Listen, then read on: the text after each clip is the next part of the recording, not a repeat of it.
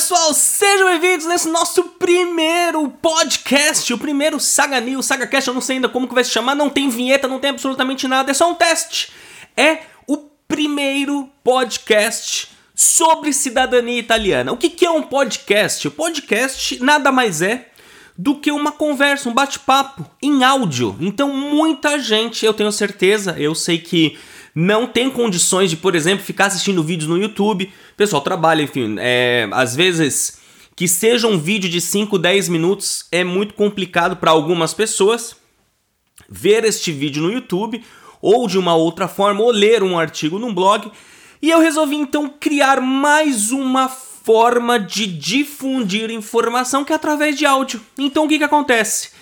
A partir de agora, você que gosta da cidadania italiana, você que gosta desse fascinante assunto, vai poder ter acesso a este tipo de conteúdo. Então, eu vou, a partir de agora, gravar vários podcasts, vários episódios, nós chamamos de episódios. O podcast, imagine você que é o seguinte, é o YouTube em forma de áudio. Só que ao invés de você ficar me vendo, você vai estar me ouvindo, como você está fazendo aqui.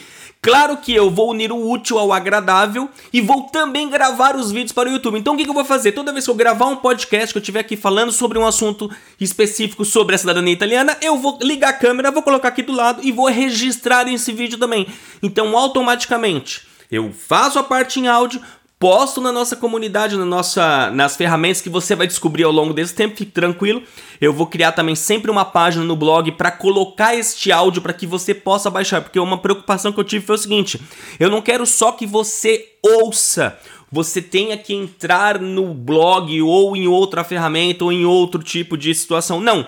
Se você, por exemplo, todos os dias você vai trabalhar e você pega trânsito ou você pega transporte público, o que quer que seja. Ou seja, se você tem uma parte do seu dia perdida, que você faz algum tipo de tarefa que você não teria como fazer outra coisa ao mesmo tempo enquanto está realizando essa tarefa, a partir de agora você vai conseguir. Por quê? Imagine que você está esperando o ônibus ou você está dentro do ônibus, do metrô, do trem ou no trânsito.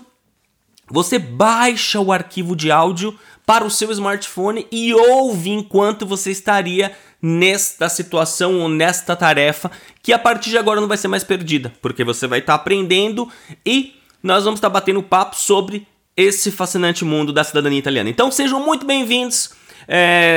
Ao longo, claro que isso vai melhorar muito, ainda a gente não tem vinheta, a gente não tem nada, mas eu prometo que ao longo do tempo eu vou deixar isso daqui cada vez mais interessante para vocês, tá bom? Então um grande abraço a todos, sejam bem-vindos no podcast da Minha Saga e a gente se vê no próximo episódio. Arrivederci!